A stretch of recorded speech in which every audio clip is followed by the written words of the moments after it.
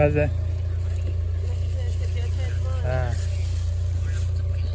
Thank you. ביי כמודולית. אני מקווה שהחלון ייסגר.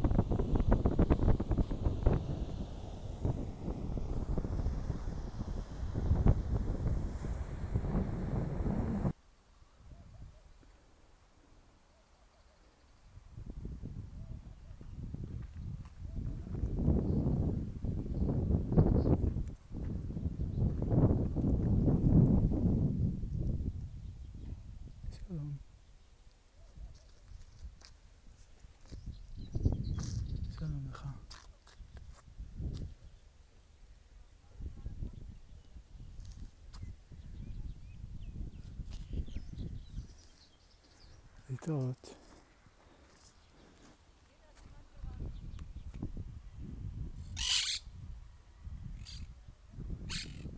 התראות.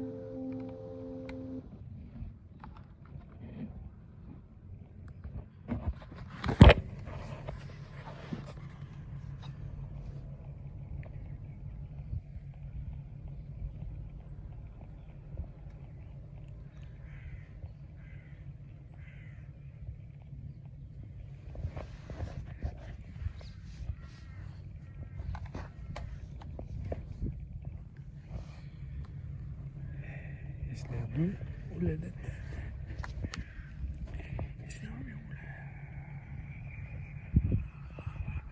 יש לי הרבה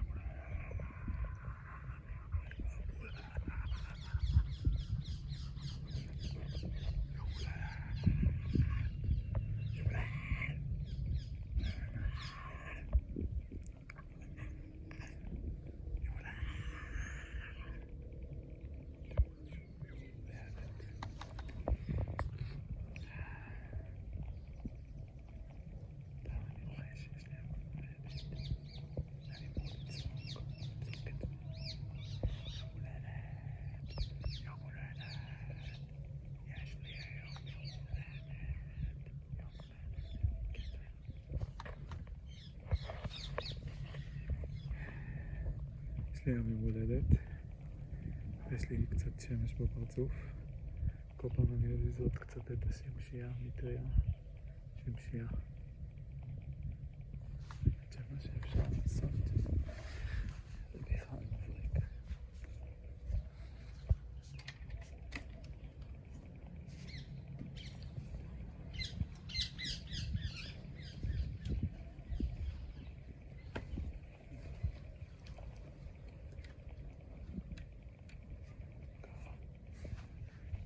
זה יעזור?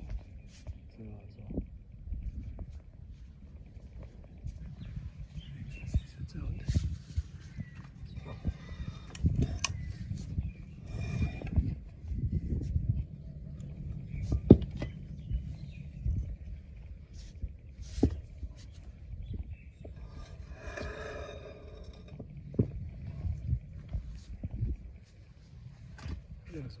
יעזור קצת.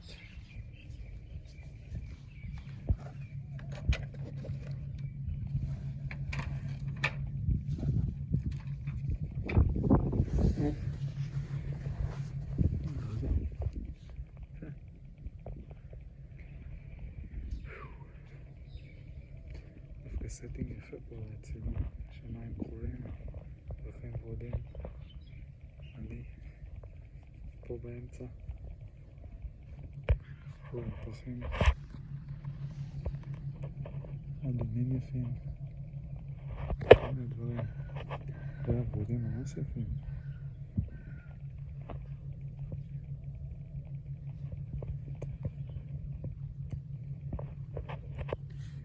מזל טוב, מזל טוב, מזל טוב.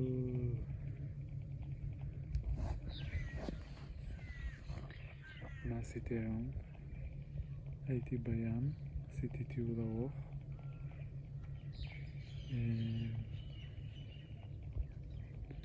לאורך החוף עם המצלמה, ותוך כדי שצילמתי אז גם הקלטתי את עצמי, מדבר לעצמי. כלומר, הסתובבתי בחוף ודיברתי לעצמי, וקצת גם עם אנשים אחרים. דיברו איתי קצת, אחד ראה אותי מצלם, שאל אותי מה אתה מצלם, אמרתי לו את הצוקים. הוא אמר לי, בוא, יש פה שריון של צו, תצלם אותו. זה היה מגניב, צילמתי, שריון גדול. אחרי זה באה אחת חמודה עם כלב, וראתה אותי מצלם קורמורן, נראה לי, ציפור לבנה, והכלב כלבה שלה הבריחה את הקורמורן. ואז דיברנו קצת, הייתה מאוד נחמדה, ובא אחד שאל אותי אם אני יודע איפה זה החוף נודיסטים. לא ידעתי. בא אחד אחר שאל אותי אם אני יודע איפה זה החוף גייז. לא ידעתי. בא אחד מולי, אמרתי לו שלום, התעלם לגמרי. לא נעם לי. אבל סך הכל היה מאוד נעים. דיברתי לעצמי, עשיתי סקירה היסטורית של עליות וירידות בערך העצמי שלי. זה מה שעשיתי היום ביום הולדת. זה היה דווקא מאוד מעניין, ומרגיש כמו עוד קצת groundwork לקראת הסרט שלי.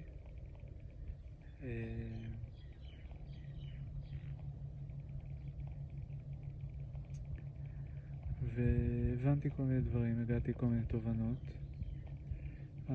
אחת המעניינות שבהם הייתה נראה לי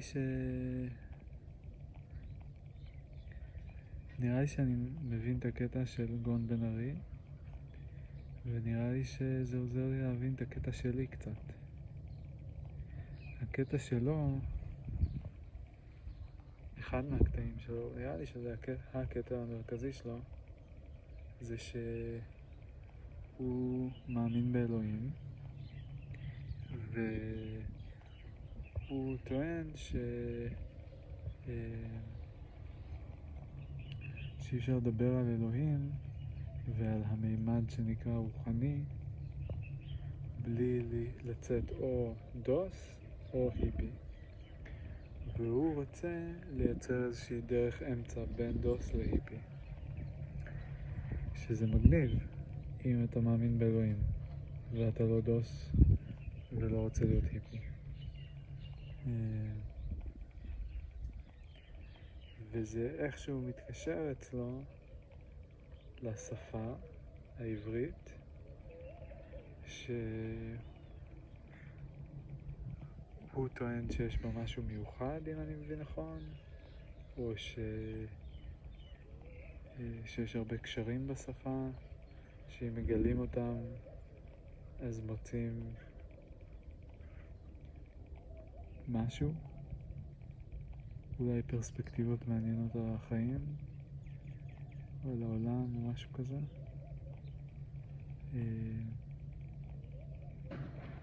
אז הוא קיבל איזושהי נבואה שקשורה לשפה, וזה איכשהו מתקשר למסלול הזה, שמשהו עם זה ששפה יוצרת את המציאות, שפה מילים יש להם כוח, זה לא רק צלילים, משהו באזור הזה. ואני, מה אני רוצה? אני טוען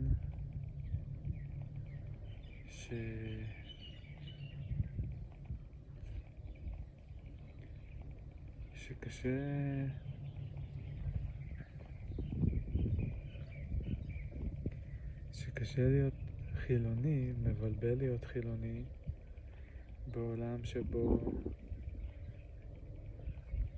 גם מי שלא מאמין באלוהים מאמין בכל מיני דברים רוחניים אחרים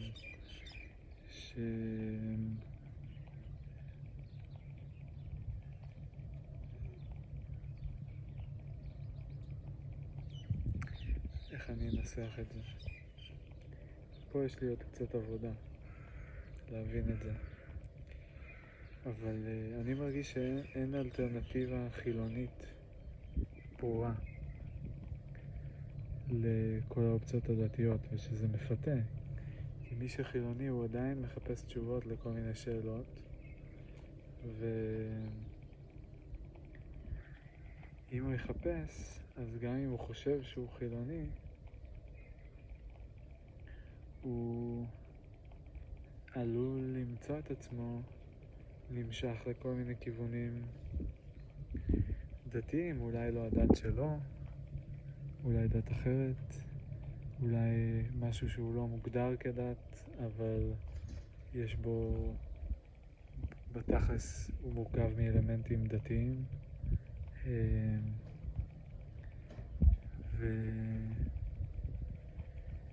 ובבוקר כשחשבתי על זה, אז חשבתי על הניסיון שלי עם הדת הבודהיסטית בעיקר, ועם כל מיני ספרי ניו אייג', סטייל אקהרט טולה למשל, אלן וואטס, לא יודע אם הוא גם נחשב ניו אייג',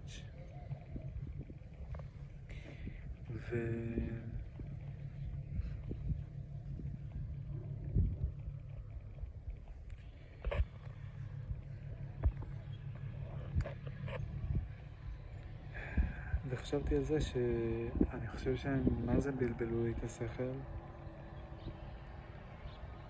הם גם עשו כמה דברים טובים שאולי עוד רגע אני אנסה לשים עליהם את האצבע, אבל בהרבה מובנים הם מה זה בלבלו לי את השכל,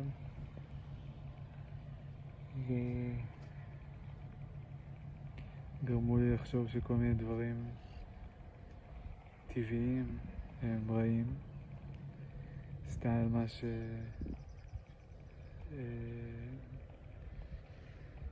הנצרות והיהדות והאסלאם עושים עם מיניות במובנים רבים,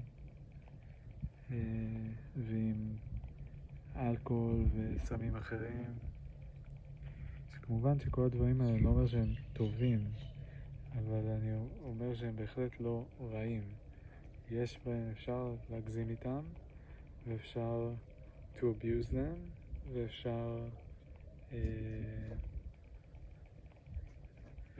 ואפשר לעשות איתם דברים רעים, והם יכולים להניע אנשים לעשות דברים רעים, אבל הם לא רעים בפני עצמם, הם פשוט רעים כשהם יוצאים איזשהם גבולות גזרה מסוימות, מסגרת. ואותו דבר אני חושב שהחשיבת New Age, כאילו, ובכלל הרוחניות, אני חושב שבתוך מסגרת מסוימת זה אחלה, זה חשוב, אני קיבלתי מזה המון. מחוץ, אם זה לא תחום בתוך המסגרת הזו, אם זה unbounded, אם מתייחסים לזה כאמת מוחלטת, שאני חושב שזה הדיפולט כל עוד אין הבנה של מה הופך את זה להיות לא אמת מוחלטת, זאת אומרת מתי זה לא נכון, באיזה אופן זה יחסי, כאילו אם יש אמת יחסית ויש אמת מוחלטת, שמוחלטת היא נכונה תמיד בכל מצב וכל אחד ולא משנה מה, כלום, ואמת יחסית שהיא נכונה בסיטואציות מסוימות לאנשים מסוימים והיא תלויה בפרמטרים מסוימים, נגיד לפחות אחד. אז אם אני לא יודע מה הפרמטר האחד הזה או הפרמטרים האחדים האלה, אני לוקח משהו ואני מתייחס אליו כנכון תמיד, אז אני בעצם, בין אם אני מאמין בזה או לא, אני מתייחס לזה כאל אמת מוחלטת במובן הזה. ועל זה אני מדבר כשאני מדבר על לא להבין את המסגרת, את המגבלות של כלים כאלה, כאילו, וזה בעיניי איזשהו אביוז רוחני שקורה בהרבה מאוד מעגלים שאני פגשתי, ושגם נורא קל שהוא יקרה, נורא טבעי שהוא יקרה, בהיעדר איזושהי תשתית של חשיבה והבנה ששומרת עלינו מפני ההגזמה הזו. ודוגמה הבוקר חשבתי על איך קרתו העיר את תשומת ליבי לכך שאין כזה דבר עתיד ואין כזה דבר עבר, יש רק הווה.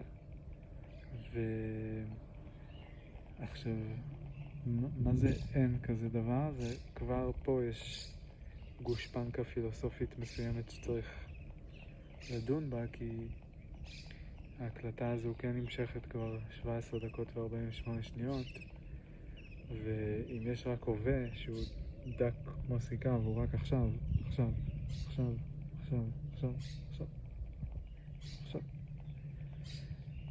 אז מה זה ה-17 דקות האלה? כאילו, זה...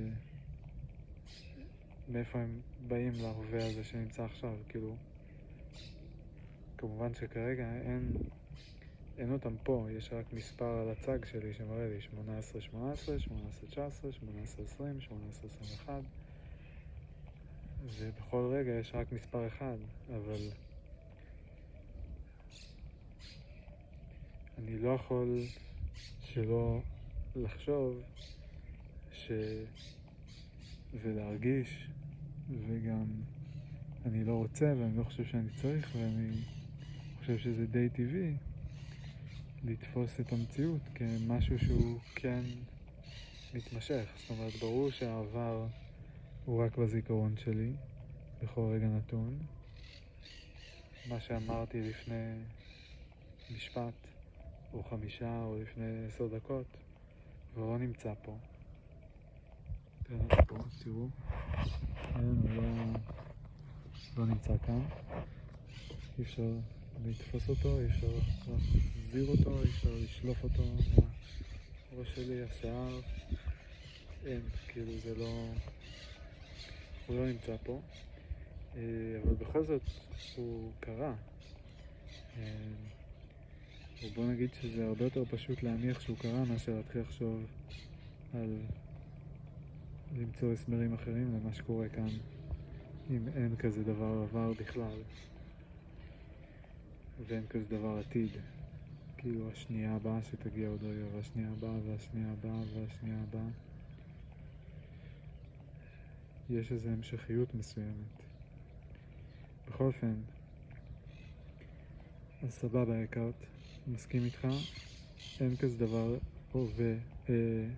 הווה דווקא יש, זהו דווקא מסכים שיש, מסכים איתך שיש. עבר, אין אותו פה, יש אותו בזיכרון, אני ניגש עליו, אני חווה אותו דרך הזיכרון, לא ממש חווה אותו, אני חווה זיכרונות של דברים שהיו ההווה מקודם, נגיד ככה. כשהם היו ההווה, הם הוקלטו לי פה, ועכשיו כשאני רוצה להיזכר על מה אני מדבר, למשל אני שולף את זה מפה, או איזה יום היום, או מה עשיתי הבוקר, אז אני שולף את זה מכאן, ולפי זה אני יודע מה קרה בעבר. לזה אני קורא עבר, שליפות זיכרון. ומה זה עתיד? אז מסכים איתך, הכרת, שגם אין כזה ממש דבר עתיד, כאילו בטח שלא פה כרגע עכשיו, בהווה אין פה עתיד, כל מה שיש הוא תמיד, אנחנו קוראים למה שיש כרגע, למה שקורה כרגע הווה. אבל שוב, כשאני מסתכל פה על הציפורים עפות, הן עפות מכאן לכאן, נגיד, הן זזות, או העלים פה שרוקדים, הם זזים, או הספינה שמה ששטה, היא מפליגה מנקודה אחת לנקודה אחרת, והיא אומרת אני רוצה להגיע לשם, והיא מפעילה מנועים, אז בעתיד היא תגיע לשם. זה מין צורת דיבור על מה שעוד לא קרה, אבל לפי כיוון התנועה הנוכחי הולך לקרות. ושוב מגיעה לי השמש לפנים, תכף נצטרך לראות מה נעשה עם זה.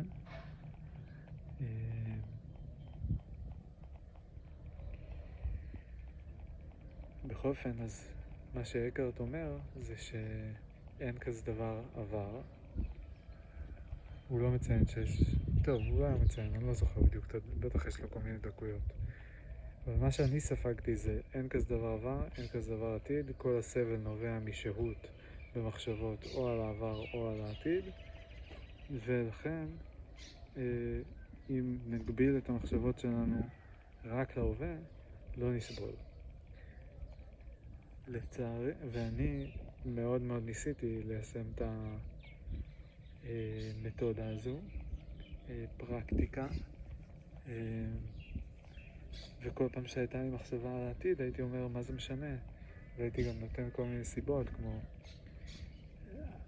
יש כל כך הרבה אי ודאות בעולם, אי אפשר לדעת מה יקרה מחר, בעיקרון אף אחד לא יודע אם השמש תזרח גם מחר, טכנית, כאילו אם אני ממש אומר, מדייק ברמת האבסולוטנס, כאילו אבסולוטלי אי אפשר לדעת אבסולוטלי אם השמש תזרח מחר, אפשר להניח, לצפות שכן, כי היא זרחה אתמול ושלשום וכל הימים קודם, וכי מאיך שאנחנו מבינים את מה זו השמש הזאת ומה קובע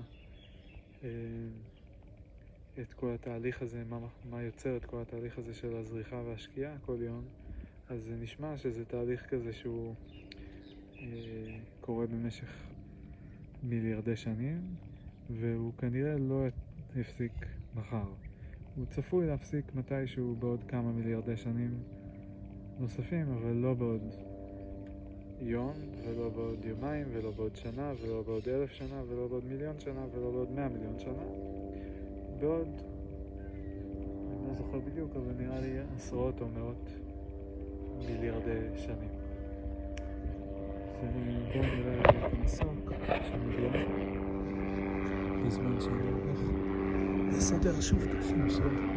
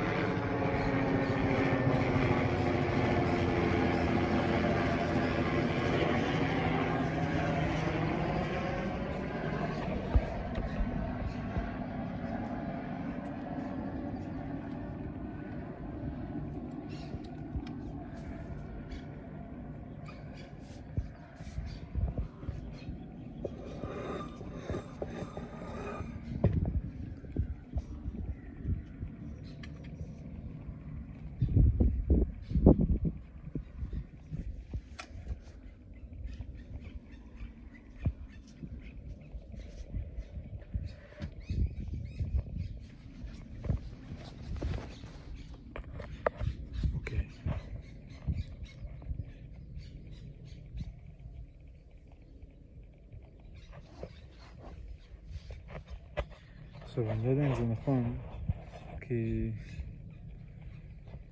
אני התחלתי לקרוא את אקהרט טולה ב-2014, ונגיד שאיפשהו נדמה לי ב-2016, כאילו פעם ראשונה קראתי אותו ב-2014, ולא כך הבנתי מה הביג דיל במה שהוא מתאר ולמה זה כזה משמעותי. ואז ב-2016, נדמה לי 15-16, קראתי אותו שוב, ואז פתאום פוצץ לי את המוח.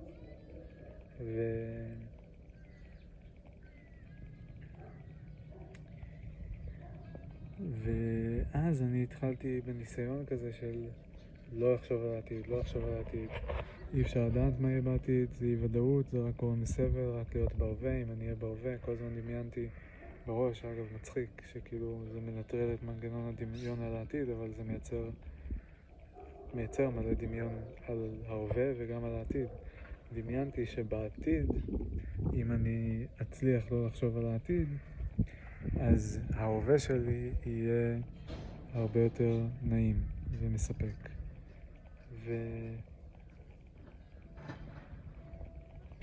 ולא יודע איך דמיינתי בדיוק שזה יקרה, אבל דמיינתי שקורה איזה מין משהו קסום כזה, שכאילו אם אני ממש בהווה, אז אני כאילו מין סופג את הכל, סופג את הרוח, סופג את השמש, סופג את כל מה שקורה, ושזה מנטרל את המנגנון של האיינס, אני,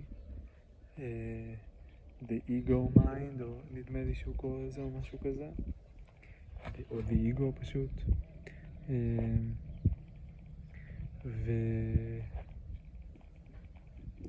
ואז שאני אהיה ממש מאושר ולא אסבול.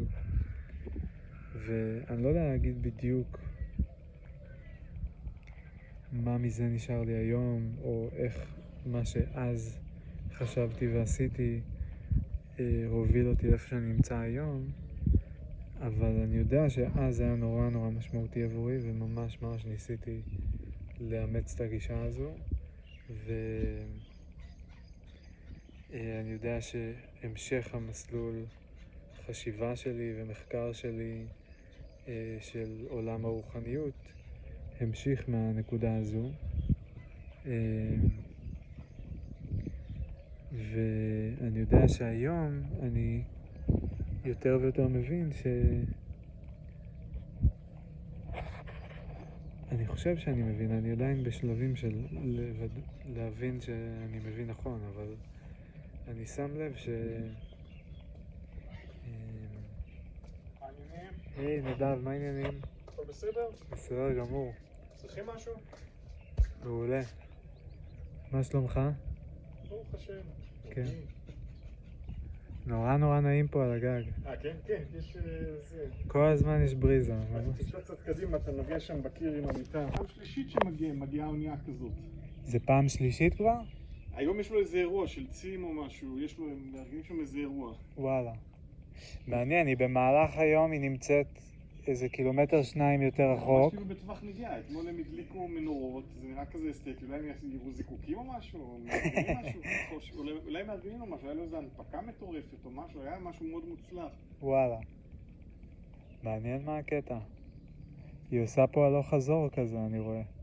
זאת האונייה שהייתה אתמול, לפני 3 ימים היה משהו מסוג אחר, עם מכלים ענקיים כאלה, אולי של כימיקלים או משהו, אבל אני לא יודע מה הקטע שלהם. כן, מעניין. לא, בערב נעים, יש יותר אוויר פה. אבל בקיץ, בצהריים, זה כמו איזה מיקרוגל, השמש אתה מרגיש כאילו הוא עושה לך, קודחת לך את המוח. כן. אבל כל עוד יש בריזה, אז זה בסדר. מצנן, כן. כן. לא, נחמד. ומה אתה עוסק בחיים? שאלה שאני שואל את עצמי כבר זמן מה. אני הייתי בהייטק כמה שנים, הייתי 4 שנים, משהו כזה. וזהו, ואז חשבתי, לא כך מצאתי את עצמי שם. לפני זה הייתי בצבא במודיעין, טכנולוג, אז כאילו חשבתי שזה מה שמתאים לי. אבל אז הבנתי שזה לא כך מתאים לי, וזהו, ומאז אני מנסה להבין מה כן מתאים לי. אבל מאיפה חסכתי כשהייתי בהייטק, אחת החברות שעבדתי בה לפני שנה עשתה אקזיט, אז קיבלתי עוד בוסט. זה נהדר הדברים האלה, שאנשים פתאום מקבלים איזה... זה ממש נהדר, זה גם כמה שנים אחרי שעזבתי, פתאום יום בהיר אתה מקבל טלפון. שזה שווה כסף. כן, זה ממש. וזהו, זה אפשר לי זמן התלבטות. מה הכיוון כאילו של... וואי, הלכתי לכל הכיוונים. חשבתי מוזיקה, משהו שאני מתעסק בו הרבה. וידאו, צילום ווידאו, כתיבה, כל מיני באינטרנט, השקעות, אתה יודע, דברים כאלה. זה הכל דברים קשים. זה הכל דברים קשים, כן. אז כל אחד מהם חשבתי, נורא עניין אותי, אבל כשהתחלתי וזה היה קשה, אז אמרתי, רגע, אני לא בטוח שזה זה. כן, עוד לא בטוח. איפה אתם נראים בתל אביב? ממש ליד מגדל שלום, שוק הכרמל. מקום נחמד, חי כזה. כן, מאוד שוקק, כן.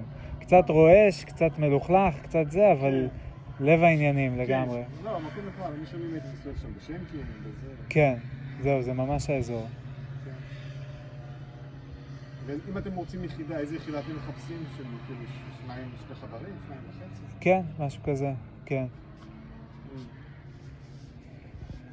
אין פה המון היצע, אין כלום, האמת שאין כלום. אבל אני רואה שכן יש פה, נגיד ראיתי פה בית נטוש אחד. לא, זה בית שעולה 50 מיליון שקל. מה הסיפור שם? זה, השכן פה ממול קנה אותו, ואז אותו ומגרש סמוך. והייתה איזו סופה שאנשים גרו שם, עשה להם איזה, כאילו עזר איזה משפחה, נתן להם לגור שם, ואז פתאום הייתה איזו סופה שלקחה את כל המרפסת וריסקה את הגג וכבר...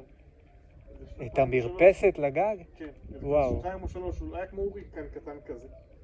וכבר איזה שנתיים שלוש זה עומד ככה, הוא לא עושה עם זה כלום. וואלה. זה שגר פה ממול, הוא קנה שם את הבית ההוא ועוד אחד, עוד מגרש ליד, וגם הבית הזה שלו. הציעו לו דרכי, איזה מישהו פנה אליי לעשות איזה עסקה, וזה 100 מיליון שקל, אמר לא, עזוב אותי על הבית והמגרש הצמוד. עזוב אותי, לא צריך. הוא אומר, עזוב, כל הזמן פונים אליי שהוא מחזיק את זה. כן. כאן קנו איזה גם כן, קנו מצריף כזה, זה צריפים שבנו לצרכי מס. מישהו כאן גר בסחירות, פתאום מתעשר, אני לא יודע, משהו מביטקוין או סליקה או משהו, קנה כאן ב-40 מיליון שקל את המגרש פה, הקו ראשון לחוף. וואו. והרס את הבית, עכשיו הם הולכים לבנות בית. יש פה קהילה בהר הסוף? בקושי. פה גם יש דירות, יש לנו איזה חברים פה, איש שוודית והוא ממוצא רוסי משהו, כל מיני, מה נשמע, יש להם כלבים, אני עם הכלבה הולך לו, מה נשמע, מה העניינים, וזה. ככה חבר'ה ממש נחמדים, ופתאום הם קנו פה דירה ב-50 מיליון שקל. וואו. איזה מפלס כזה. כן. מחירים מטורפים. כן. אבל אין בתים אני לא יודע על בתים להשכרה, או יחידות בכלל, כאילו, אנחנו עשינו מין אגפים כאלה, תכננו שאולי שאמא שלי שמסגרת שתבוא לגור איתה, היא מקבלת וזה, תוך כדי אמרנו, אגף כזה, אגף כזה. ומה זה בעצם הר סוף קדם? כי הבנתי שם זה קצת אחרת. זה מפוזרים כאלה שם, שעשו כמה בתים שבזמן אולי מישהו עזוב כתוב שזה מוגדר או משהו, שם בכיוון הוא כמה בתים כאלה. אבל שם זה לא אותו רמת מחיה, כאילו לא, זה אחרת לגמרי, זה יותר מכזה ככה. קרוונים וכאלה גם? קרוונים וזה. כן. למה, שם יש איזה עצה או משהו? אני מכיר חברים שחיפשו שם קצת, הם גם אמרו שהם לא מצאו כמעט כלום. אבל שם זה היה לפחות בטווח מחירים שלהם יותר. מה הטווח מחירים? כמה, אתה יודע, שכירות, כמה אלפי שקלים בחודש, 4, 5, 6, משהו באזור הזה. מצאו איזה קרוון, רצו לעשות איזה החלפות, בסוף לא הסתדר. 4, 5, 6 זה גם, זה די יקר שם. כן, יכול להיות ששם זה אפילו יותר זול. אנחנו משלמים 4.5 בתל אביב, וזה זול יחסית, זה מחיר של לפני 6 שנים כשנכנסתי לדירה ומה זה, איזה קומה זה, כמה חדרים? זה 2.5 חדרים, 65 מטר, משהו כזה. כן, זה יחסית למרכז כבר אין הרבה מחירים כאלה. כן, לא, סביר. כן. אצלי יש מרתף פנוי, אבל זה משהו קטן כזה. היה לי פנטזיה שתבוא איזו בחורה. כן, צריך עזרה עם הבית, עם היחידות, עם הזה. אז כל הזמן אני עושה פה, כאילו, אבל זה צריך, זה כבר נהיה הרבה, כאילו, פעילות, ואמרתי אולי שמי שירצה לגור אחרי צבא, ואז גם יוכל לסכם איתו, שנגיד יעשה... עבודות. כן, שיעשה עבודות כאלה, אחרות, תחזוקה. וואו, נשמע לי שמלא יקפצו על זה. לא, אז לא התחלתי לחפש. כאילו, עכשיו הייתה איזה בחורה, הגיעה איזה אחת שזה דרך מכרים, איתו יצרו איתי קשר עם איזה, היא באה, ראתה, אבל גם מגיעה איזה אחת ככה יחיפה, חזרה הייתה באוסטרליה, יחיפה, והלכה כזה בלי חזייה כזה, וזה אמרתי לו, מה, יתחיל פה איזה... היא באה יחפה לפה? פעם ראשונה כדי לראות וזה, אז גם, יש לי ילד בן 8, אני אומר לו שהיא באה יחיפה, מה, אנחנו בכפר? כאילו, בתור בסטלבט, כאילו, איזה רות? נגיד, יכול להיות שהיא בחורה מקסימה, והיא עבדה שם וזה, אבל אני אומר, נו מה, זה... כאילו, בכלל לא התחלתי... לא נראתה לך. יש פה אנשים מאוד על רמה, כאילו... כן. יש לנו כמו קהילה קטנה, יש לנו אחד מייטק, אחד מזה, אני לא צריך שפתאום יבואו לי פה איזה... כן. כאילו, הסתובבות. אולי אני אמצא איזה מישהו. תשמע, לי זה נשמע שהרבה אנשים יכולים לקפוץ על זה. זה עניין גם שאתה תמצא מישהו שמתאים לך. זה מישהו שמתאים. כן. תמיד השילובים האלה לא בדיוק עובדים, כי או שזה סוחר או שהוא עובד, לפעמים זה מתחרבש הכל. כן. ויש כאן גם בעיה, כי אם מישהו גר גם הוא חייב מכונית צמודה. כי בלי מכונית זה...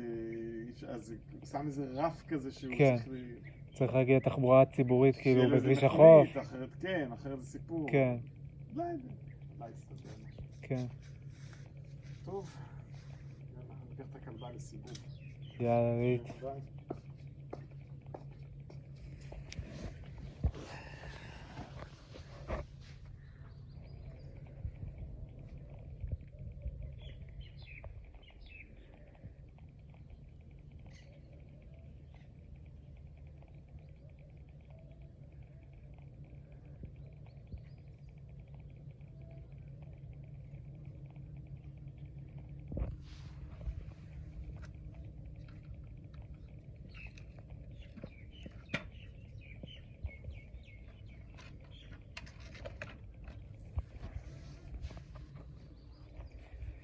שכחתי על מה דיברתי,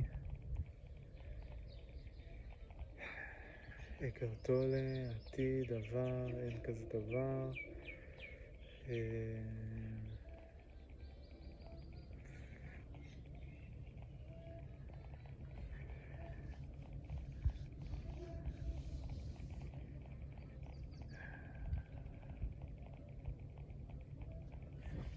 חילוניות. מה שהבנתי בבוקר זה שאני הייתי שמח. אוקיי, אני חושב שאני זוכר איפה עצרתי. דיברתי על...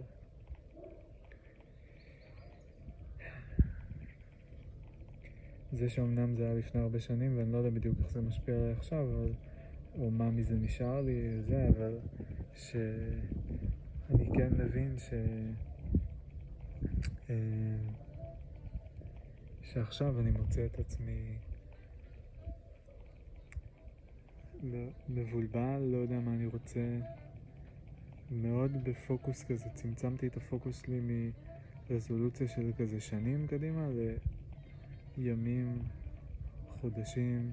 קשה לי לחשוב עכשיו חודשים קדימה, שנים קדימה. הרעיון של להתחייב למשהו הוא מוזר לי, לא באופן מוחלט, אבל כאילו זה, אם אני לוקח את המגמה הכללית של השנים האחרונות אצלי, אז זה היה מאוד כזה להתמקד בכאן ועכשיו, לנווט כל יום ביומו, לחיות יום יום כזה, לא לחשוב יותר מדי קדימה, להתייחס לעתיד כאילו מאוד מאוד לא ברור וטומן בתוכו הרבה חוסר ודאות,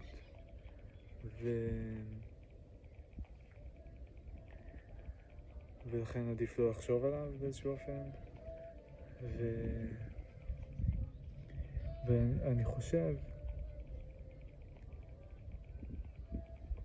אולי אני טועה, לפעמים אני מרגיש שאני יותר מדי מאבחן את עצמי, יותר מדי חושב, יותר מדי, לא יודע מה, אבל מה אני אעשה? שכאילו אני לא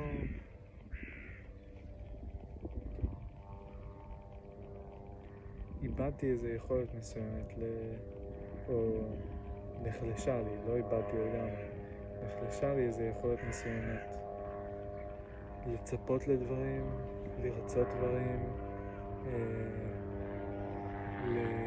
לתכנן,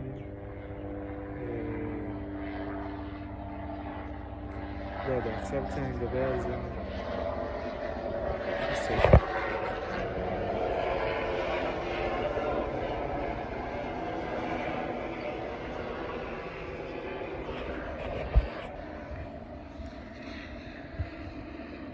עכשיו כשאני מתכנן, אז כשאני מדבר על זה, סליחה, אז אני מרגיש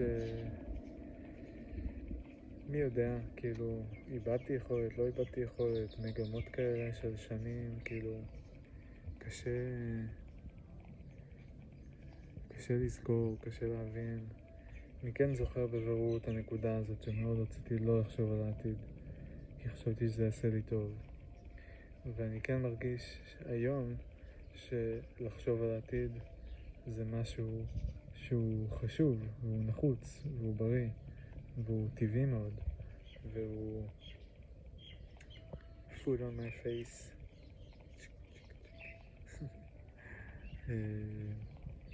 קרבולת.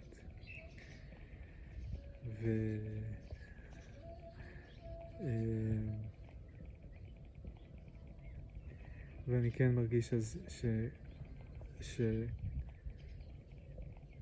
שאז בהחלט, שיש קונטרסט כזה בין הנקודה ההיא של לרצות לא לחשוב על העתיד בכלל, הנקודה עכשיו שאני מבין שזה כן חשוב.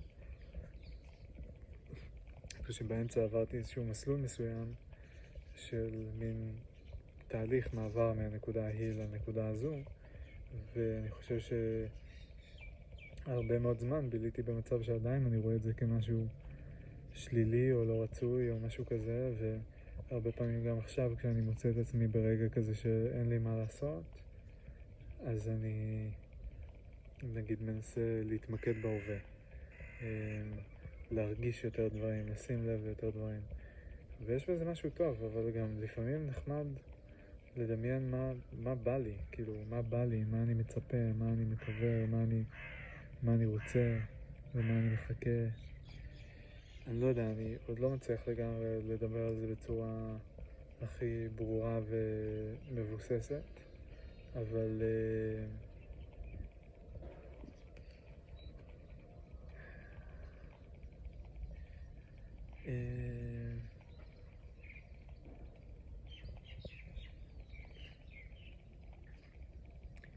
ואני כן מרגיש שיש פה משהו, כי אני שם לב שקשה לי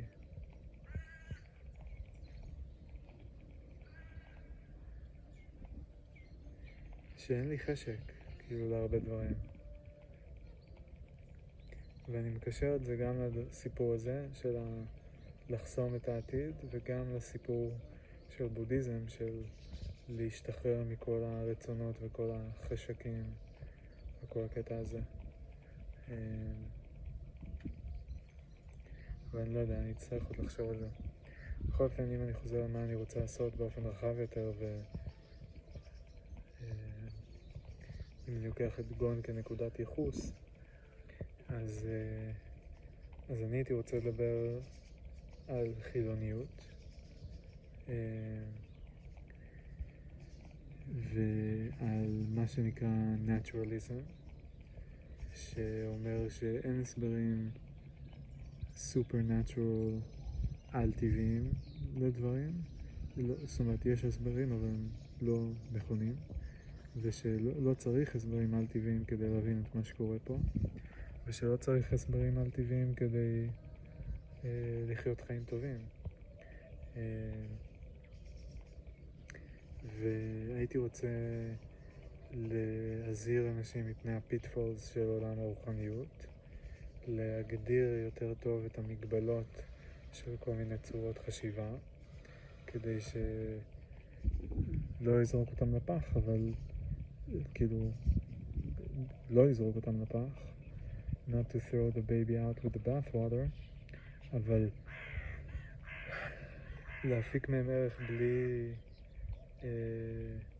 בלי שהם ייצרו את הנזק הזה ואת הבלבול הזה ואת הריחוק הזה. אני חושב שיש המון המון המון בלבול בעולם הרוחניות, ואני חושב שכל מיני מסרים של אנשים כמו אקהרט טולה תופסים אנשים כי הם מספרים להם איזשהו סיפור שיכול לעזור להם לצאת ממצבים מבלבלים ולא נעימים.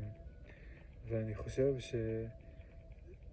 שזה בעייתי כשזה לא באמת מוציא אותם מהמצב הזה. זה נותן להם תחושה שהם הולכים לצאת אם הם יתאמצו מאוד בכיוון מסוים, אבל בעצם הכיוון הזה הוא אולי עוזר ברמה מסוימת, אבל הוא ברמות אחרות יכול ליצור נזק, לפגוע, להרחיק אותם מאנשים אחרים, להרחיק אותם מהעולם, לכבות את החשקים שלהם, את החיות שלהם.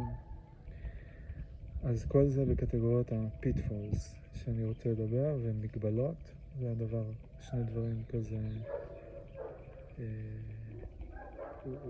אולי די דומים.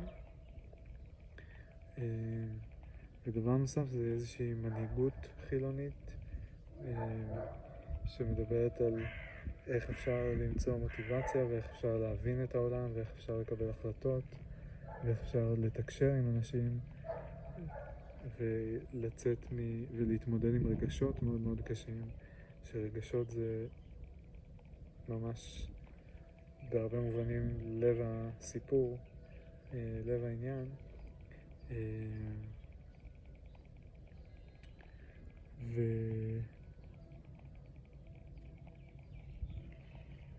וכל זה לעשות באורח חיים חילוני, ולא באורח חיים בלי להצטרך להאמין בכל מיני, להניח כל מיני הנחות על-טבעיות, או להאמין בכל מיני ישויות על-טבעיות, או להקשיב לכל מיני גורואים ודברים כאלה. עוד דגש שמאוד מאוד חשוב לי זה שאני לא רוצה חילוניות שהיא אנטי-דתית, אבל אני כן רוצה לייצר, אני לא רוצה לפגוע באנשים דתיים, אני לא רוצה להילחם בהם, אני לא רוצה להתווכח איתם, אני כן אשמח לדון איתם, לנהל שיח איתם עם מי שמעוניין לנהל שיח.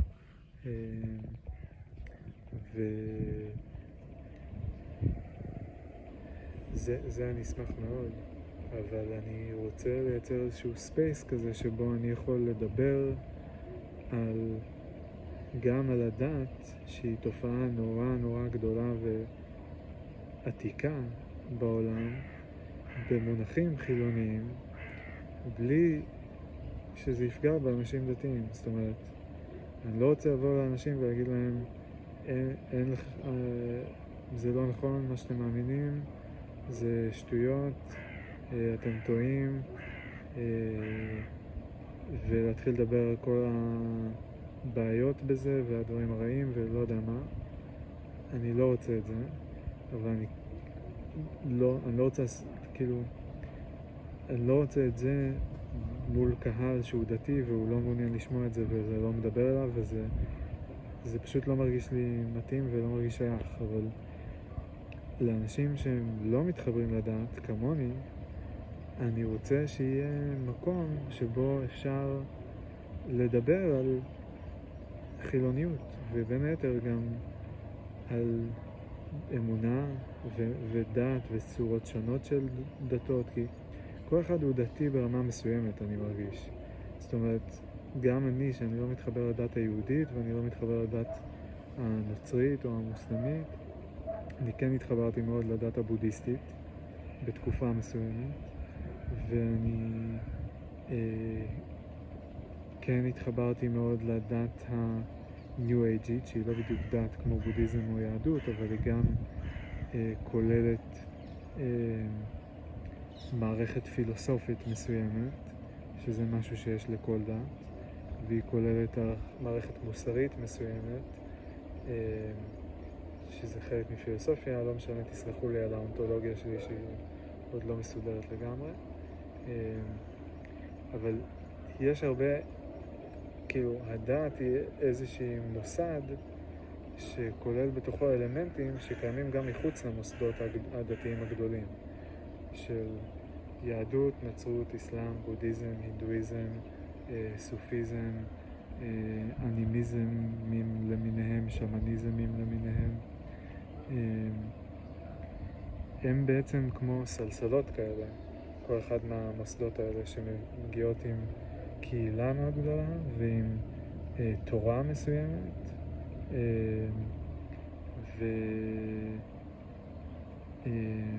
והתורה הזאת מכתיבה ערכים מסוימים, זאת אומרת כללי מוסר, והיא מכתיבה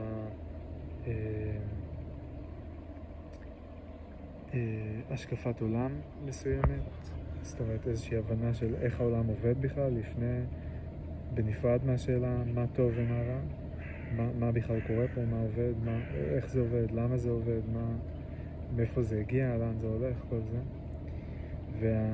אז המוסדות הדתיים בעצם עונים על השאלות האלה, אבל גם אנשים מחוץ למוסדות הדתיים שואלים את עצמם את השאלות האלה ועונים לעצמם איזשהם תשובות, ויש קהילות קטנות ויש קהילות גדולות שעונות את אותן תשובות, או צורות שונות של אותן תשובות. ובקיצור, מה שנקרא דת זה איזושהי התעסקות שהיא מאוד מאוד אנושית, והיא קורית גם בתוך הדתות, שהן כזה האנטרפרייז, החברות הגדולות כזה, וגם במקומות יותר קטנים, וזה סטייל, אפשר להשוות את זה באמת אולי לאנטרפרייז וסטארט-אפים, שיש את גוגל, אמזון, פייסבוק, אפל, חברות העצומות האלה, IBM, אינטל, מייקרוסופט, חברות ענק שמפתחות טכנולוגיות ומפתחות מוצרים, ויש להם מלא מלא עובדים, יש להם תרבות עבודה, ויש להם ערכים, ויש להם ייעוד וחזון וכל מיני דברים כאלה. ויש סטארט-אפים שקמים כל יום, ויש הרבה יותר מהם, והם הרבה יותר קטנים, והם גם מפתחים טכנולוגיה, וגם להם יש קבוצה של אנשים, ויש להם תרבות מסוימת, וערכים, ומוסר עבודה, כל הדברים שיש, או הרבה מהדברים שיש גם בחברות הגדולות, יש גם בסטארט-אפים, בהרבה יותר וריאציות, אבל גם אין סוף וריאציות. בסוף רוב הסטארט-אפים עובדים בסקראם, או באיזושהי שיטת ניהול משימות כזו או אחרת. רובם עובדים או בגיטאב, או לא זוכר איך קוראים לפתרון השני של אטלסיה. עובדים בג'ירה, עובדים במנדי, אין 1000 כאילו צורות לניהול משימות, לניהול קוד, תקשורת פנים ארגונית. יש 15, 50 צורות, סבבה. אז כל הווריאציה הזאת נוצרת פשוט מקומבינציות שונות של כלים שונים, של הרכב אנושי שונה, של תעשייה וסקטור ומה המילה שאני מחפש, תחום עיסוק שונה, שווקים שונים, מדינות שונות, שפות שונות. יוצר המון וריאציות, אבל בעצם הרכיבים הקריטיים שמייצרים את כל הווריאציות האלה הם לא אינסופיים, הם מאוד סופיים.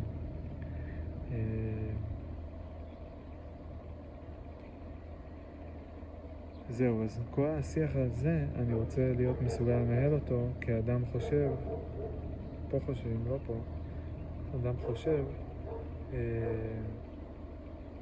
לנהל שיח כאדם חושב עם אנשים אחרים שרוצים להקשיב וגם לדבר וגם להריח וגם לראות וגם ללטף את השערה. מחוץ למסגרת של איזשהו מוסד דתי, ועם החופש שמתאפשר, כשיוצאים מהמסגרת הזאת אפשר לדבר עליה בצורה חופשית. אבל את כל זה מבלי להיות נגד המוסד הזה, נגד הצורת חשיבה שלהם. לא צריך להיות נגד כדי לחשוב על זה, לפרק את זה, להבין את זה.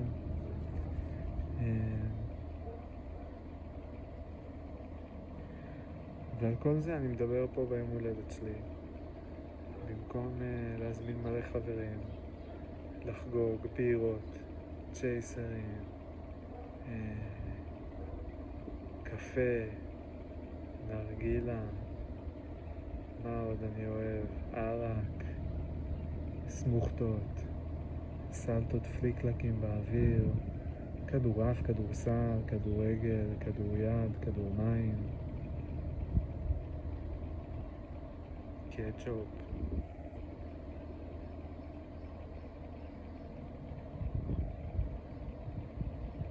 הכי אני אוהב קטשופ וצ'יפס.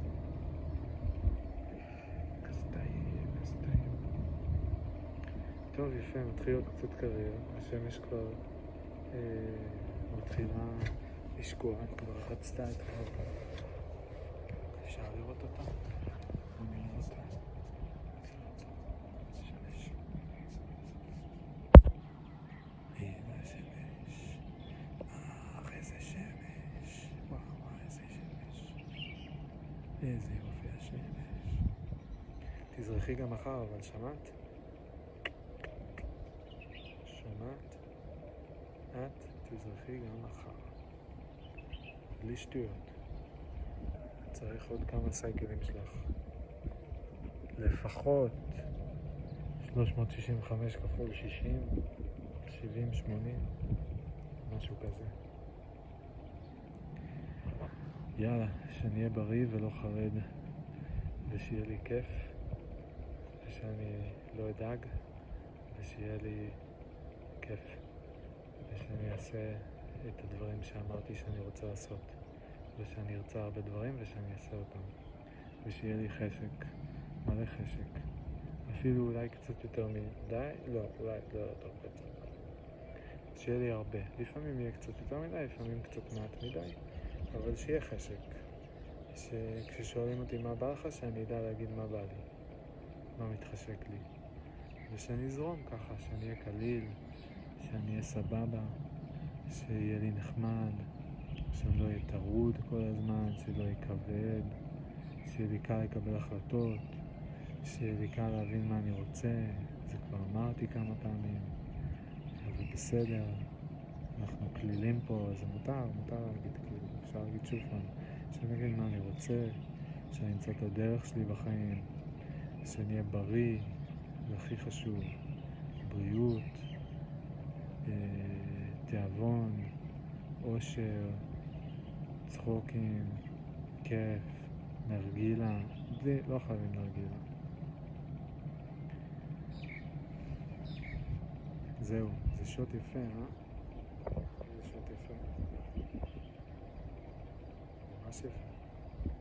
חבל לי לסיים אותו, מה יש לי עוד להגיד? יש לי פיפי קצת. סמדר תגיע רק עוד כמה שעות. אני רוצה ליהנות מהשקיעה פה. לא יודע מה עוד בא לי לעשות. לא, אני נגן על הגיטרה קצת. נגן קצת על הגיטרה, אולי נאכל משהו. אני יודע, אולי יהיה לי עוד מה להגיד אחר כך. אולי אני אגיד עוד דברים. אם יהיה לי מה להגיד, מה אני לא אגיד. ביום הולדת שלי אני לא אגיד את הדברים שיש לי מה להגיד. סוף סוף יש לי משהו להגיד, אני לא אגיד. ביום הולדת שלי סוף סוף יש לי משהו להגיד, אני לא אגיד מה שיש לי מה להגיד ביום הולדת שלי סוף סוף.